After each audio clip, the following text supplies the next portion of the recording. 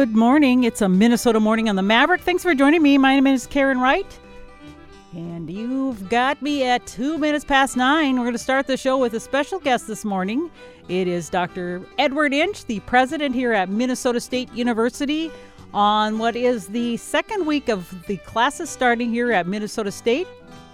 And it's been a pretty decent start to the week, and we're going to talk to him about how things are going so far. Good morning, Dr. Inch. Good morning. How are you doing? I am doing great. So it's great to see you. Thank And you. one of the first things you said to me when you saw me is the energy on campus, just amazing. Yeah, the energy's back. I got to go participate a little bit in move-in day and just the excitement of our new students and our families. Being back together in person pretty much at pre-pandemic levels is tremendous. You can't walk around campus without getting a sense of the optimism and the feeling about being back together this year. The student union is busy. The residence halls are more than 90% full. We have our 9th largest incoming class in our history. There's just a lot of people, a lot of energy, a lot of excitement about the year ahead of us. Well, you mentioned the numbers of students. Now, across the board, nationwide, numbers of students going to colleges is down. In the state of Minnesota, I believe it's down as well. How are we doing here at Minnesota State? We're not quite back to pre-pandemic levels, but we're only down about a percentage point. And for the most part, I think what we are seeing is the effect on enrollment that the pandemic had meant we didn't have as large of classes coming in the last couple of years, but this incoming class is quite large. And I think that tells me that we're moving back to the trajectory we were on pre-pandemic.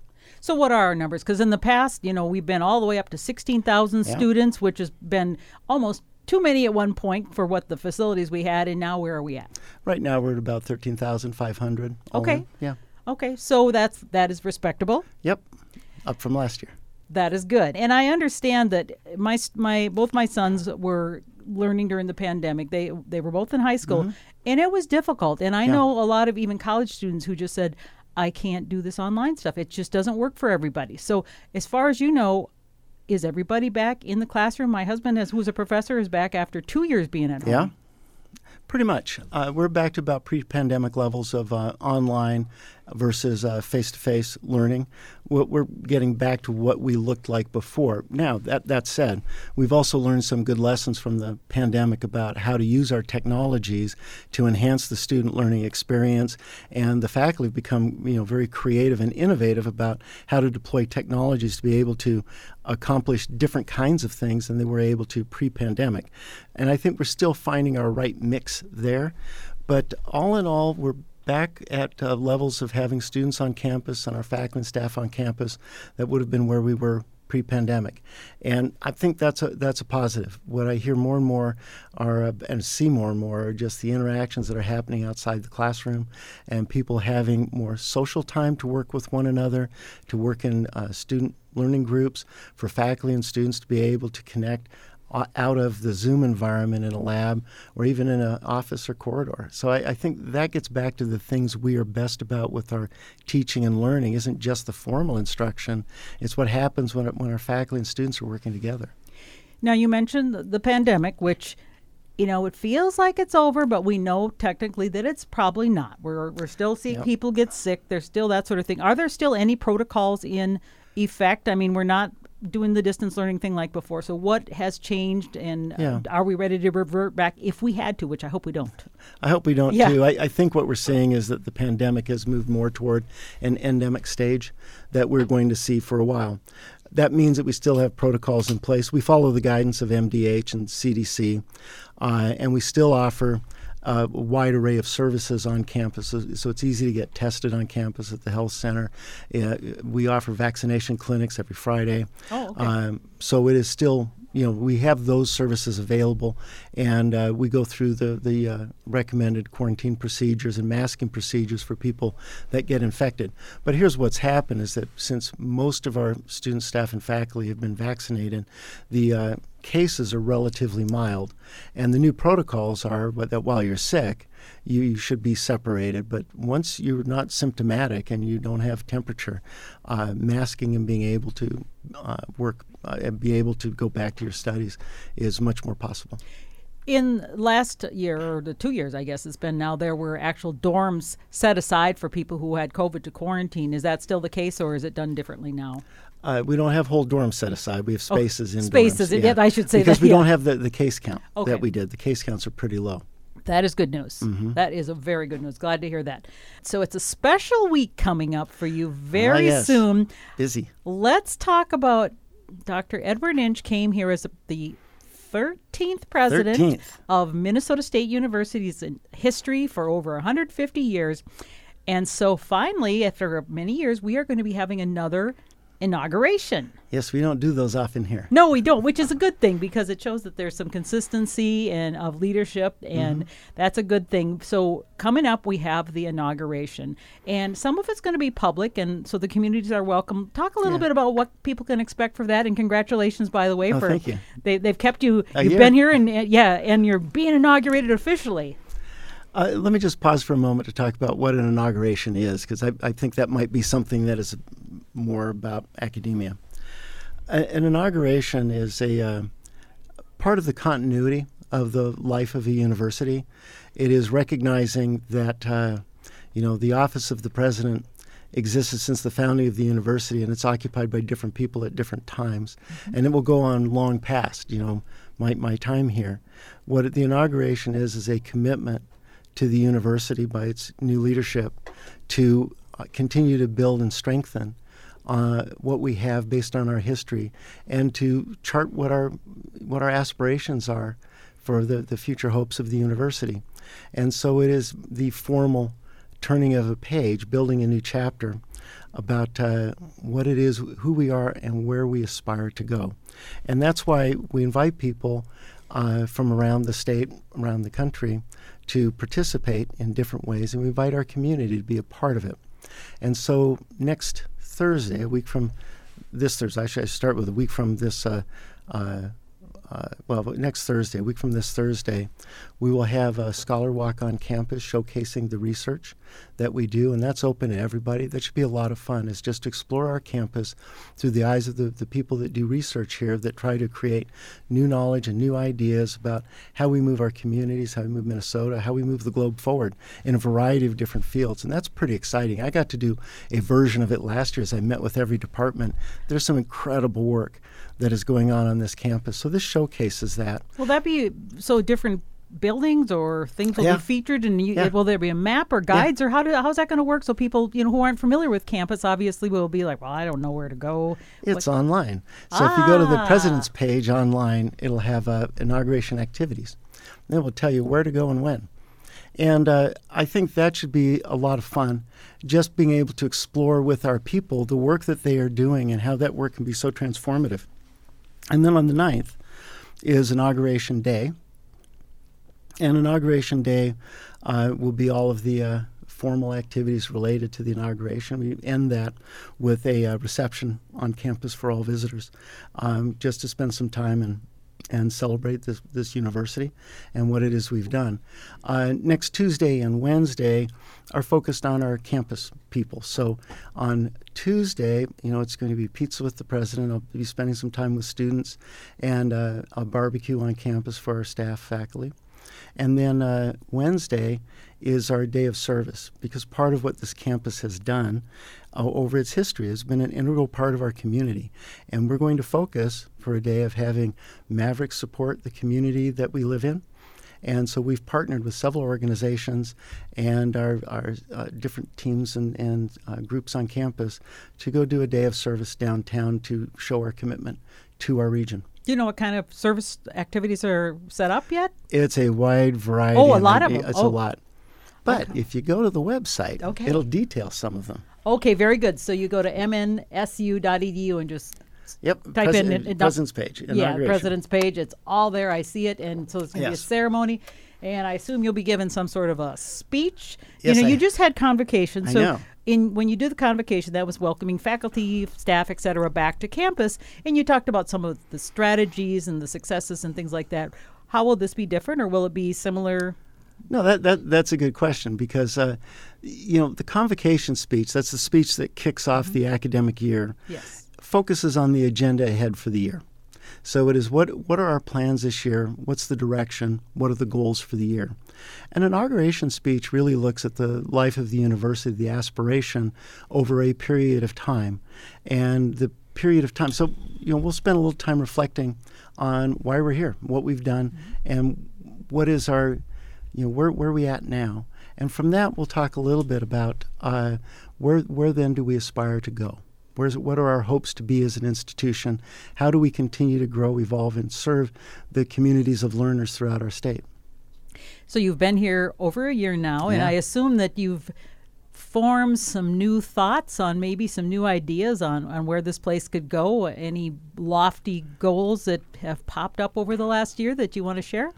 I am more and more convinced that this institution it's considered a regional comprehensive in the sense that we serve a region, we have a comprehensive array of offerings. I'm more and more convinced that the thing that distinguishes us, that we already do a lot of but should build more toward, are the experiences we hope for our students. For every major, there are sets of experiences that will help them do a deeper dive in the major or use the major or apply the tools that they have in guided circumstances. And I think that means we build out and coordinate offerings, everything from internships or service projects to student research to exploration of our region or our globe, of the things that we teach in the classroom, enabling our students to use those tools to do something positive toward our region, our state, or our globe. And because when I talk with students, the thing that draws them here, they're interested in a major, but they want to know what it is they can do with it, what the goals are for the major, and what they're likely to do when they graduate.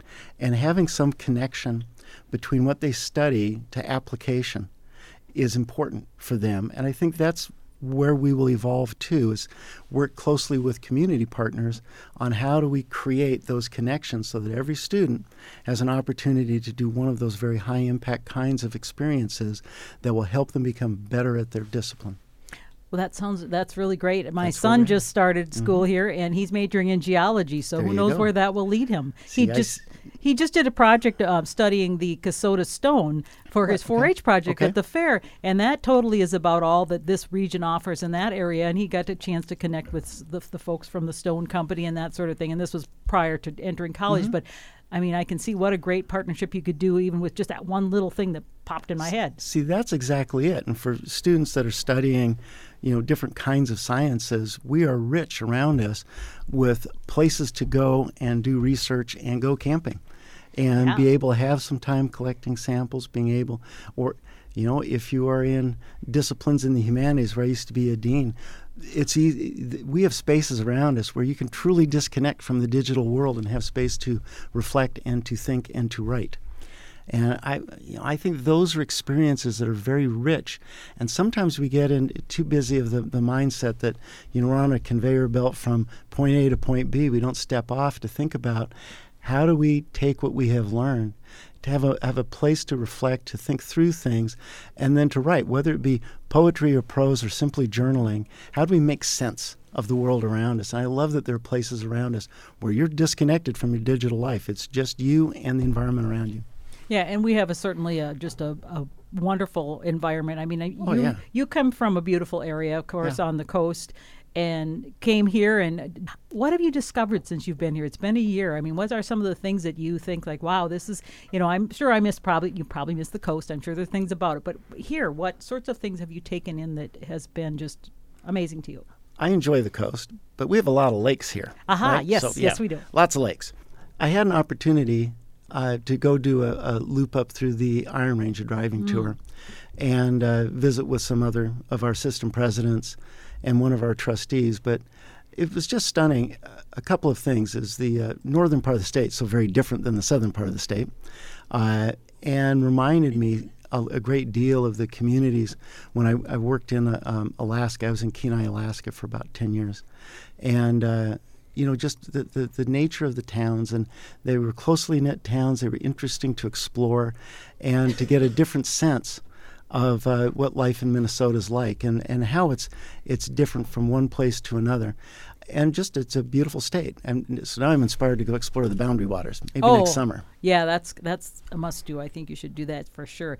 Now, whenever we start a new year, there's a lot of new things. And I know one of the big new things we have a new provost that started just recently, Dr. Hood, and just a very interesting and I think really a very talented individual. I had a chance to interview him when he started a little bit ago. So the provost is one new thing. Talk a little bit about some of the other new things that are happening here on campus and that maybe are just kind of going to be a part of what building this university can be.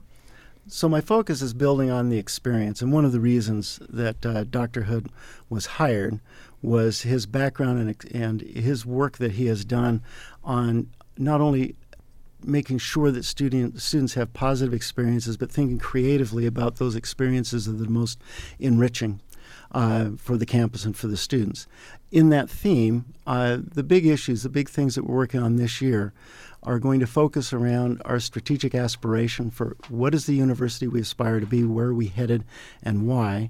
And part of that is work that we're going to do with different units on campus, such as strategic partnerships, about how do we make that a place where we help have a place where students can find their internships or whatever high-impact practices that we want them to have as students here. What are the experiences we want to build out for them?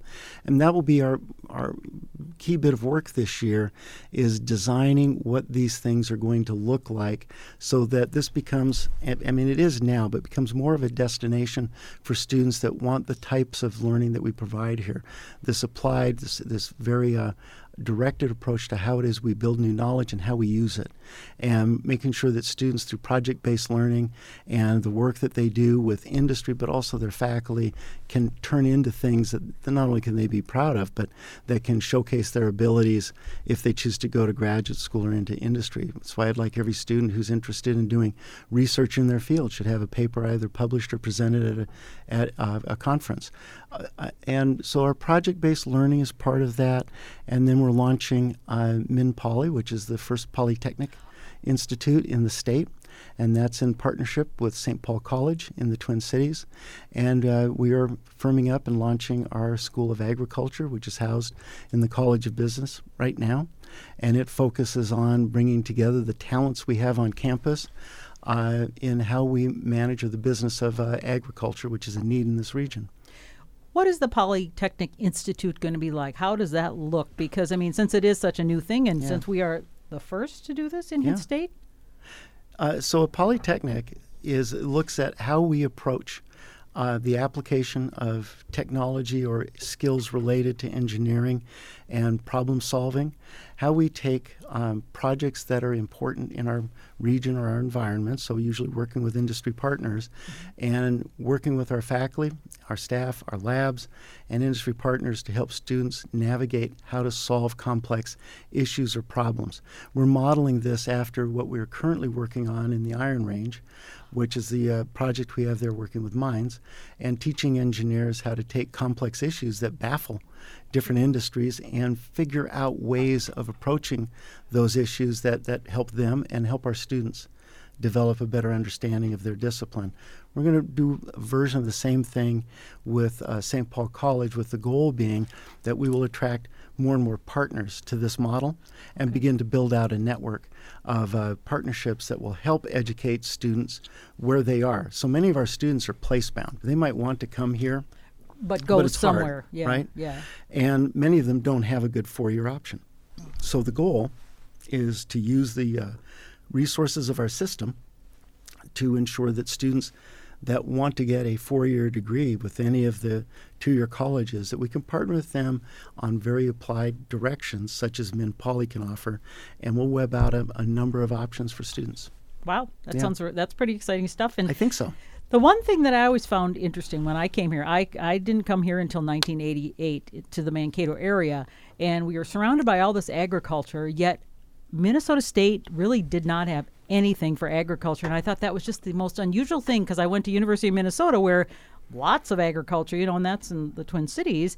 And I thought, what in the world? So finally, we're getting back to essentially the economy. What surrounds us is the School of Ag. Talk a little more about how that's developing and how is it going to be I assume it's going to be a little more robust than we've ever had, because in the past there wasn't much. Yes, so I need to begin by saying we have a very good partner with us in town, or pretty close to in town, is South Central College. And right. President Parker there has a very robust ag program that has been developed over a period of years. And Dr. Hood, our provost, and I went and met with her and toured the facility last week. And this is an ongoing project that we started last year with the goal of designing the School of Ag with very intentional connections between what South Central is doing and what we do, so that students who get on that path have had a rounded experience from the process of working in agriculture to the business side of agriculture. And so we're going to align our programs and our offerings so students will be able to get a 4-year degree in the area. Right now, because we don't have that, students that look for a 4-year degree go out of region. But that is hurting some of the farms in region. Right. And so we perceive this as a pretty high commitment to South Central or Southwest Minnesota, to ensure that we have educational opportunities for all learners in areas of need, of which this is a pretty critical need. And so are we seeing more courses, Yes. or more faculty? What are we looking at? I'm just trying to picture how this is going to all work out. So an alignment of course is what's happening. So what's happening, we have a steering team on this that design from the learning outcomes that a student in this area needs. How do we blend our courses from South Central to here? That process started last year with an alignment of our courses, which could be in chemistry and biology, operations and management, supply chain. The next step is to take that work that students are already enrolled in and to make it a little more clear, but also focus specifically on the outcomes that our agricultural community is asking for. So in the year 2 of this, it is about working hard to ensure that the students are getting the degree that is best serving the communities they come from. And I know even at the high school level, they really didn't have any agriculture. Now they've got a couple teachers that have incorporated FFA and things like that. So it's neat to see that strengthening in our community that is based on that economy. That's exactly right. And everything I read about where we are going to be over the next decade plus is agriculture will become an increasingly important part of the economy of the region.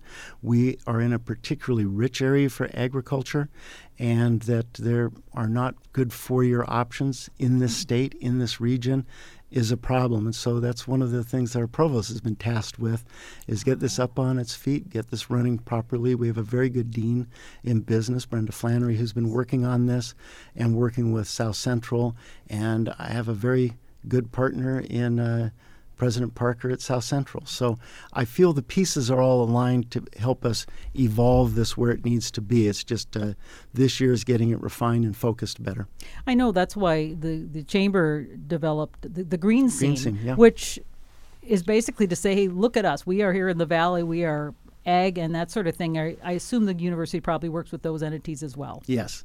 I work with Green Scene and the Greater Mankato Growth Board as well, and I'm on that board. So these are regular conversations, and our community is very willing, as you might imagine, saying, how can we help you do this? And that's part of the project for the steering team, is to use the resources that our region has available to us to help make sure that we have an integrated degree pathway for all learners who want to go in this area.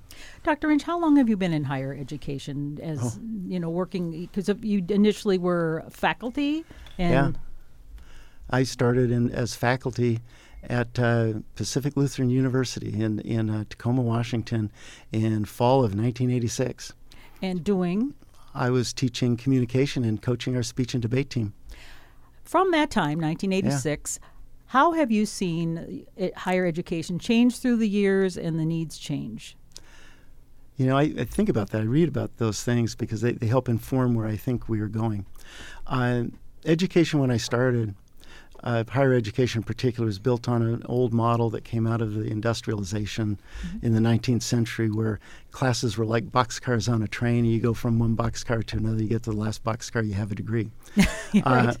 When you still hear people talk about it. I just need to get through this course. If I get past this course, I'll get to the next one. It's like we're moving boxcar to boxcar. I think education's evolved as it should.